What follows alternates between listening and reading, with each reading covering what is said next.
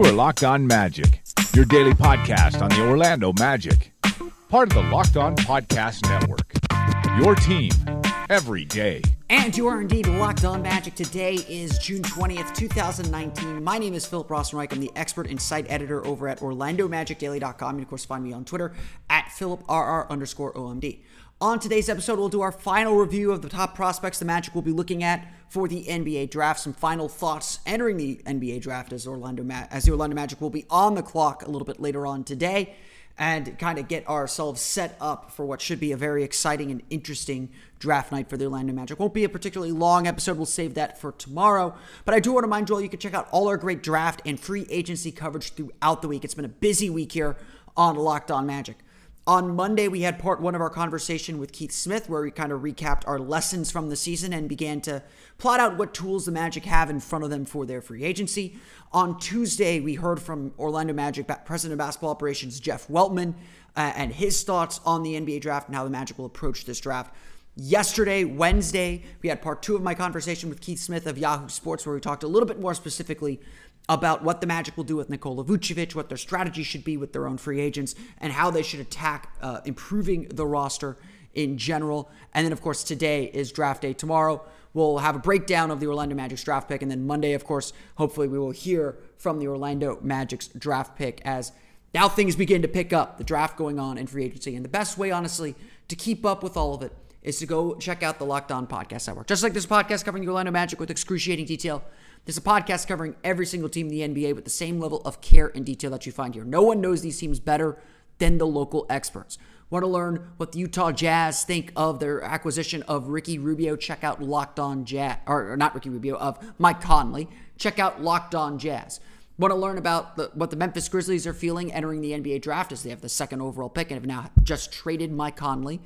Check out Locked On Grizzlies. It's a Locked On podcast for everyone, yes, even Ricky Rubio, who is going to find a home, a lovely home. Maybe it's Orlando. Probably not going to be Orlando. But I'm a Ricky Rubio fan. I'll probably get into that a little bit later. But you can also check out the national podcast Locked On NBA for all your draft coverage. A lot of trades going down in the NBA, as even Woj is beginning to suspect this could be a very active evening in the NBA as the NBA draft takes place before this monumental free agency period. You can find all these podcasts on iTunes, Stitcher, TuneIn, Himalaya, all the fun places to download podcasts to your podcast-enabled listening device. Check them out today. You can also find MLB, NFL, and college podcasts too, including Locked On SEC and Locked On Big Ten. B1G, go Big Ten. You can find them all, again, on those places where you find podcasts. Remember the Locked On Podcast Network. It's your team every day. As we've noted here for the last few weeks, the Orlando Magic are in an entirely new position. Drafting 16th, they're not looking for a star, or they're not expecting to find a star. If they get one, great. No one's going to complain. But the goal here is not to get a superstar player. The goal here is, or at least the expectation you would think, is to get a player who can contribute. Get a player who can fill out a role. A player who can grow into something on the team. And then from there, who knows? It's a much trickier proposition at 16 than it is, say, at 6, where the Magic have drafted the last 2 years. It is a much different focus on the draft. You're taking a player that has a little bit of risk about him, perhaps. Has a flaw that you have to cover over, or you have to develop or work with. Ultimately, this is a position where you're going to have to work with the player. And his ceiling may not be particularly high. There's the chance for risk, of course. There's a chance to take a big swing and try and get a guy like, say, when Denver picked Michael Porter Jr. last year or whatnot. Or even when Milwaukee took Giannis Antetokounmpo with the 15th pick a few years ago. That worked out well for them. It's a tricky spot, but one that still presents a lot of opportunity. There's always that lifelong debate of whether to pick for need or to pick the best player available. And at the top of the draft, it's easy for the best player available argument to win because the talent rules over all. At 16, and especially in this draft, there doesn't seem to be a whole lot of difference in talent between pick 9, pick 10, and pick 22, 23, 24. As Jeff Weltman described it, the draft is like a pyramid. At the very top, it's very clear. There's only a few guys that you should really be looking at.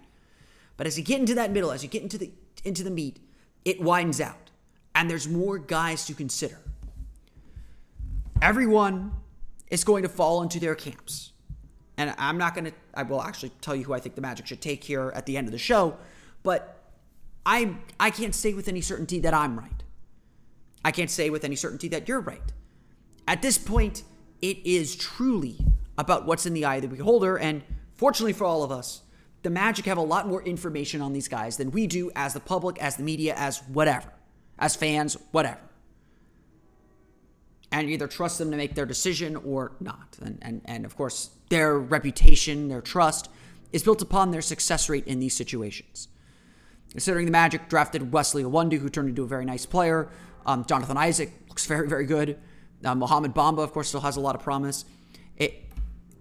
Jeff Weltman and John Hammond have gained some trust with whoever they pick at this part of the draft. But that battle between need and best player available is most present at this juncture. Jeff Weltman made it clear on Monday. The Magic will draft the best player available on their board. They will look at their board. They will sort out who they think is the best guy for them. And they will take that player. Period, full stop. They're not going to consider that, oh, we need a point guard, or we need a backup point guard, or we need a shooter, or we need a backup center, and focus in on that guy. As Weltman put it, to do that would be to miss opportunity. To focus solely on something that they feel like they need leaves them the potential of missing out on a truly special player. And so you have to evaluate everyone on your board. Now, I'm not naive enough, and I would expect this, honestly, to think that need does not play a role in that. The Magic's evaluation of a player like Bol Bol, to be honest. Bol Bol is an incredibly talented player. At his best, he is far advanced offensively for a player his size. Can take guys off the dribble, can face up really well. Can run the floor effectively, can pop out to the three-point line already. He's an extremely talented player. But to me, not worth the risk of taking. Because to me, Mohamed Bamba was a better defensive player in college. The injury that he suffered last year is not as terrifying for a big man as the injury that Bamba suffered in college. A broken foot at that young of an age with that kind of a body is a concern. And to me, Bamba does a lot of what Bol does, especially defensively. And I'm willing to let that germinate. So to me, honestly, and I think the Magic have sent signals this way, to me, Bol Bol is off my board. Maybe not completely off my board, that might be a little unfair. But there'd have to be a lot of guys that I don't want to take before I take him.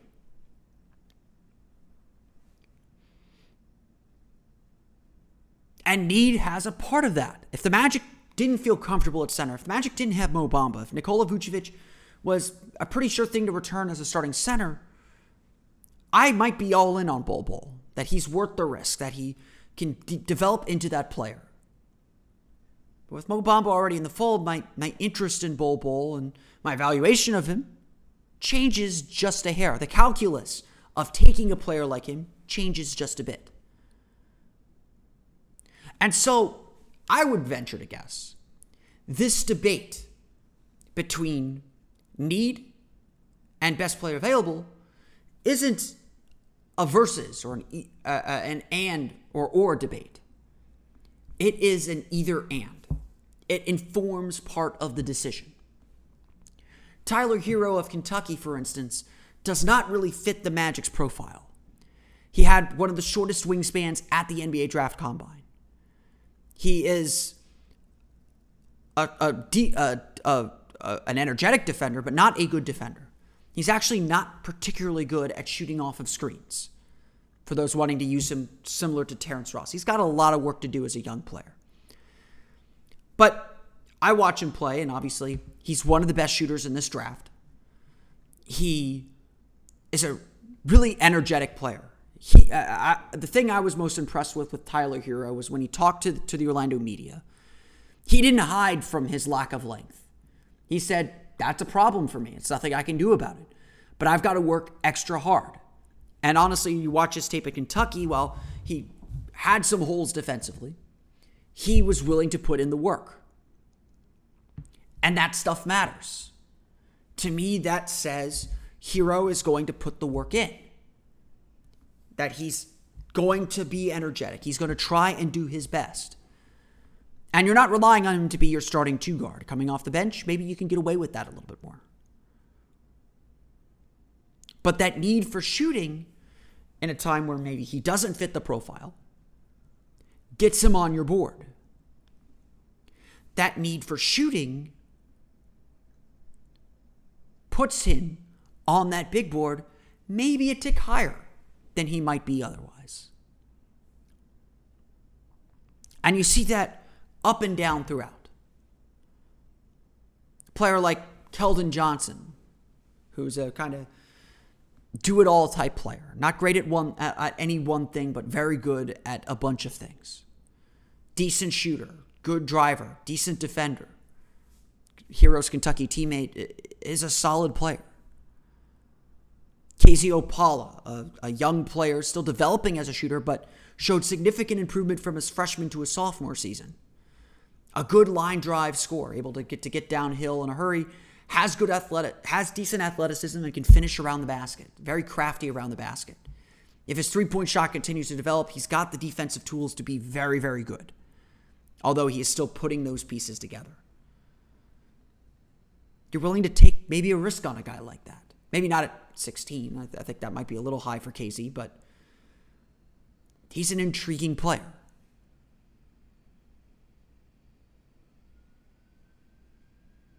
So too is a big man perhaps like Goga Bitadze. Kind of a more traditional center with some stretch capabilities.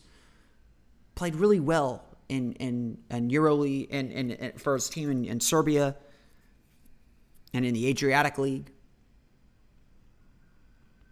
But still a bit raw and more plays traditional center.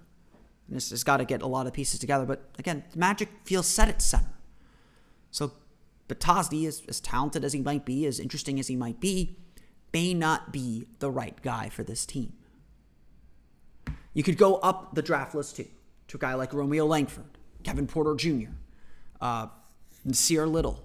All three of those guys are probably the three most talented players, top to bottom, that the Magic could take at 16. Those are the home run swings for this team. Those are the guys that aren't just there to fill a role, but to maybe one day become stars or big-time players. Langford is an incredible driver, can create his own shot, and that is a desperate need for the Orlando Magic. Of those three, I would rank Langford, honestly, probably the highest. But his shot is very concerning.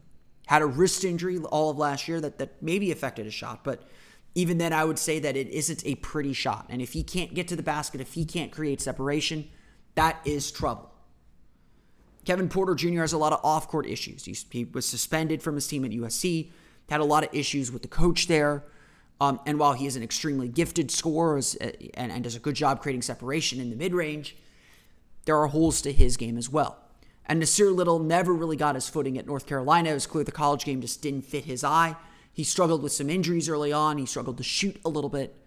But he is an extremely talented player, as people in Orlando know very well from his high school days. He can get to the basket. He can finish at the rim. He can hit the outside shot a little bit. He's very, very good. Very, very talented. And it's hard to pass up that much talent, even if there isn't a clear fit on the roster. Weltman did say it best,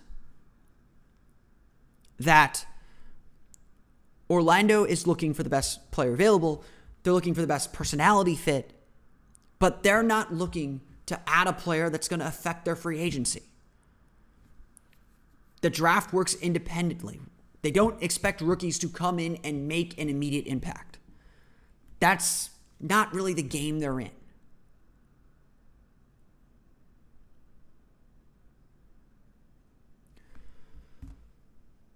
And so who they draft isn't going to be indicative of anything they're going to do later on this summer. They don't want to have to rely on a rookie. They want that rookie to earn his spot. It's a good strategy. It's at least a good thought for a strategy.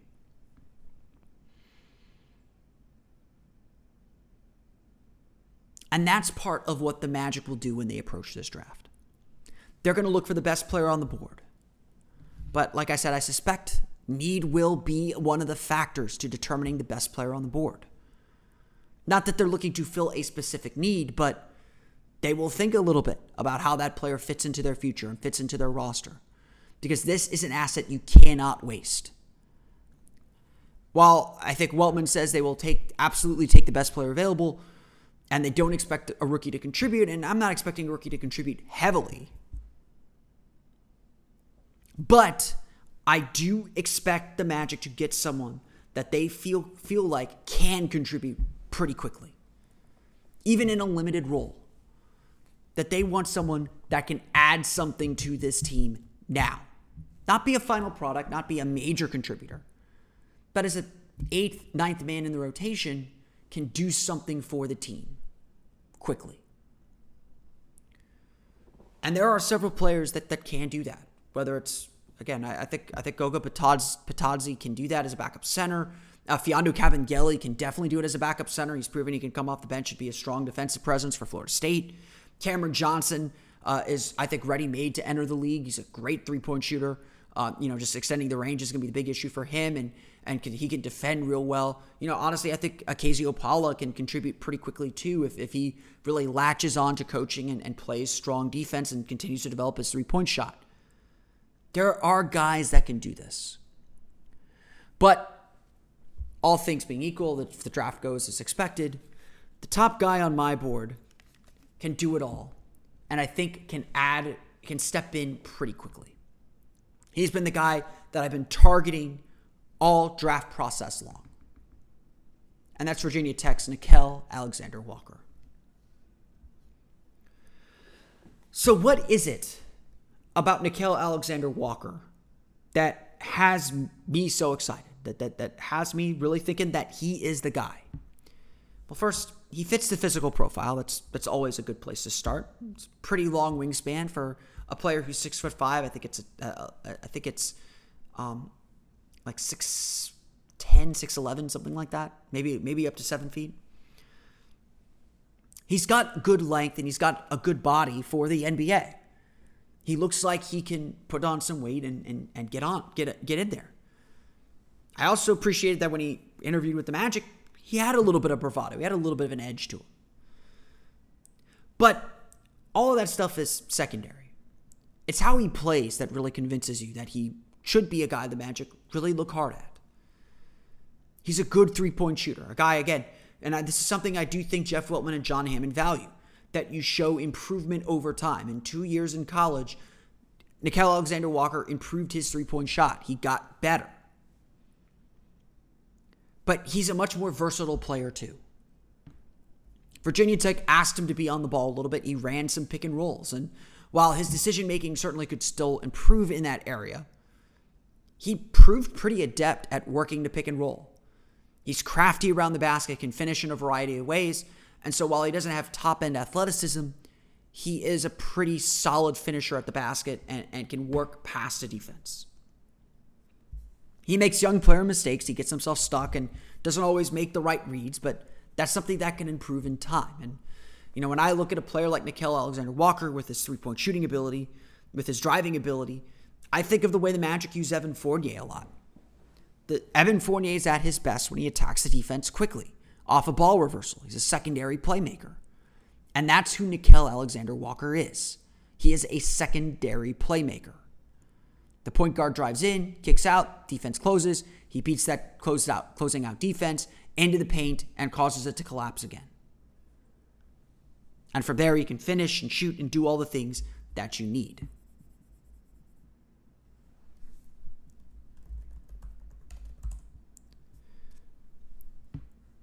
That's a big part of what he provides. But the piece de resistance is his defense. His defensive instincts are incredibly strong. And while I think his technique could use a little work, and I think he still kind of lunges for steals and blocks a little bit too much, all the tools are there. Like I've said throughout this whole draft process, length isn't necessarily about wingspan or anything like that. It's about being able to close down the margin for error.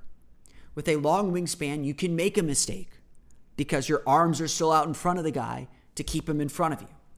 You can overplay a little bit. You can be a little risky. You can push guys out to the outside of the paint because arms are tough to pass around. That's what length really does. It isn't this random thing. There's a reason why length works. It allows you to play multiple positions, which is extremely valuable in today's NBA, or defend multiple positions, which is extremely valuable in today's NBA. And that's what Nickeil Alexander-Walker gives you. Now, who's to say that this will all come at once? I think that he's a veteran enough player. I think he's a good enough shooter that he can contribute pretty quickly. And Steve Clifford's a good coach who will reward defense. If Nickeil Alexander-Walker plays hard on defense, he will find himself getting some minutes. And I think that he can. I think that he has those tools to step in. And if I'm the Magic, barring maybe Nasir Little being there, maybe Romeo Langford being there, barring something unforeseen happening where a big-time player drops, like perhaps a Sekou Doumbouya from France. Unless a player like that drops into their laps at 16, Nickeil Alexander-Walker is my pick. He is at the top of my board and the guy that I focus on intensely. Of course, that's just my humble opinion. It honestly means nothing. If the front office thinks that Tyler Hero is the better player, they should take Tyler Hero. If they think Keldon Johnson or KZ Opala or Cameron Johnson or anyone else is a better player, they should take them. If they feel like they need a center and they want to go for Gogo Batazzi or Mfiondu Kabengele or Bol Bol, they should go for it. If they want to take a big swing and take a Romeo Langford or Nasir Little or Kevin Porter Jr., they should go for it. That's the bottom line. Whoever the Magic take, they need to be sure that that is the best player available for them. As I said, in my humble opinion, I think that's going to be Nickeil Alexander-Walker. I want to thank you all again for listening to today's episode of Locked On Magic. Of course, follow us on Twitter at Locked On Magic. Subscribe to the podcast on iTunes, Stitcher, TuneIn, Himalaya, and all the fun places to download podcasts to your podcast-enabled listening device. You can find me on Twitter at PhilipR_OMD. And of course, for the latest on the Orlando Magic, be sure to check out OrlandoMagicDaily.com. Follow us on Twitter at OMagicDaily throughout the draft for updates and everything else. We'll talk about who the Magic pick on tomorrow's episode of Locked On Magic, what they bring to the Orlando Magic as well, and what it says about the Magic moving forward, of course. We'll talk about all that on tomorrow's episode of Locked On Magic. So until then, happy draft, everyone. For Orlando Magic Daily and Locked On Magic, this has been Philip Rossman-Reich. I'll see you all again next time for another episode of Locked On Magic. You are Locked On Magic, your daily Orlando Magic podcast, part of the Locked On Podcast Network, your team every day.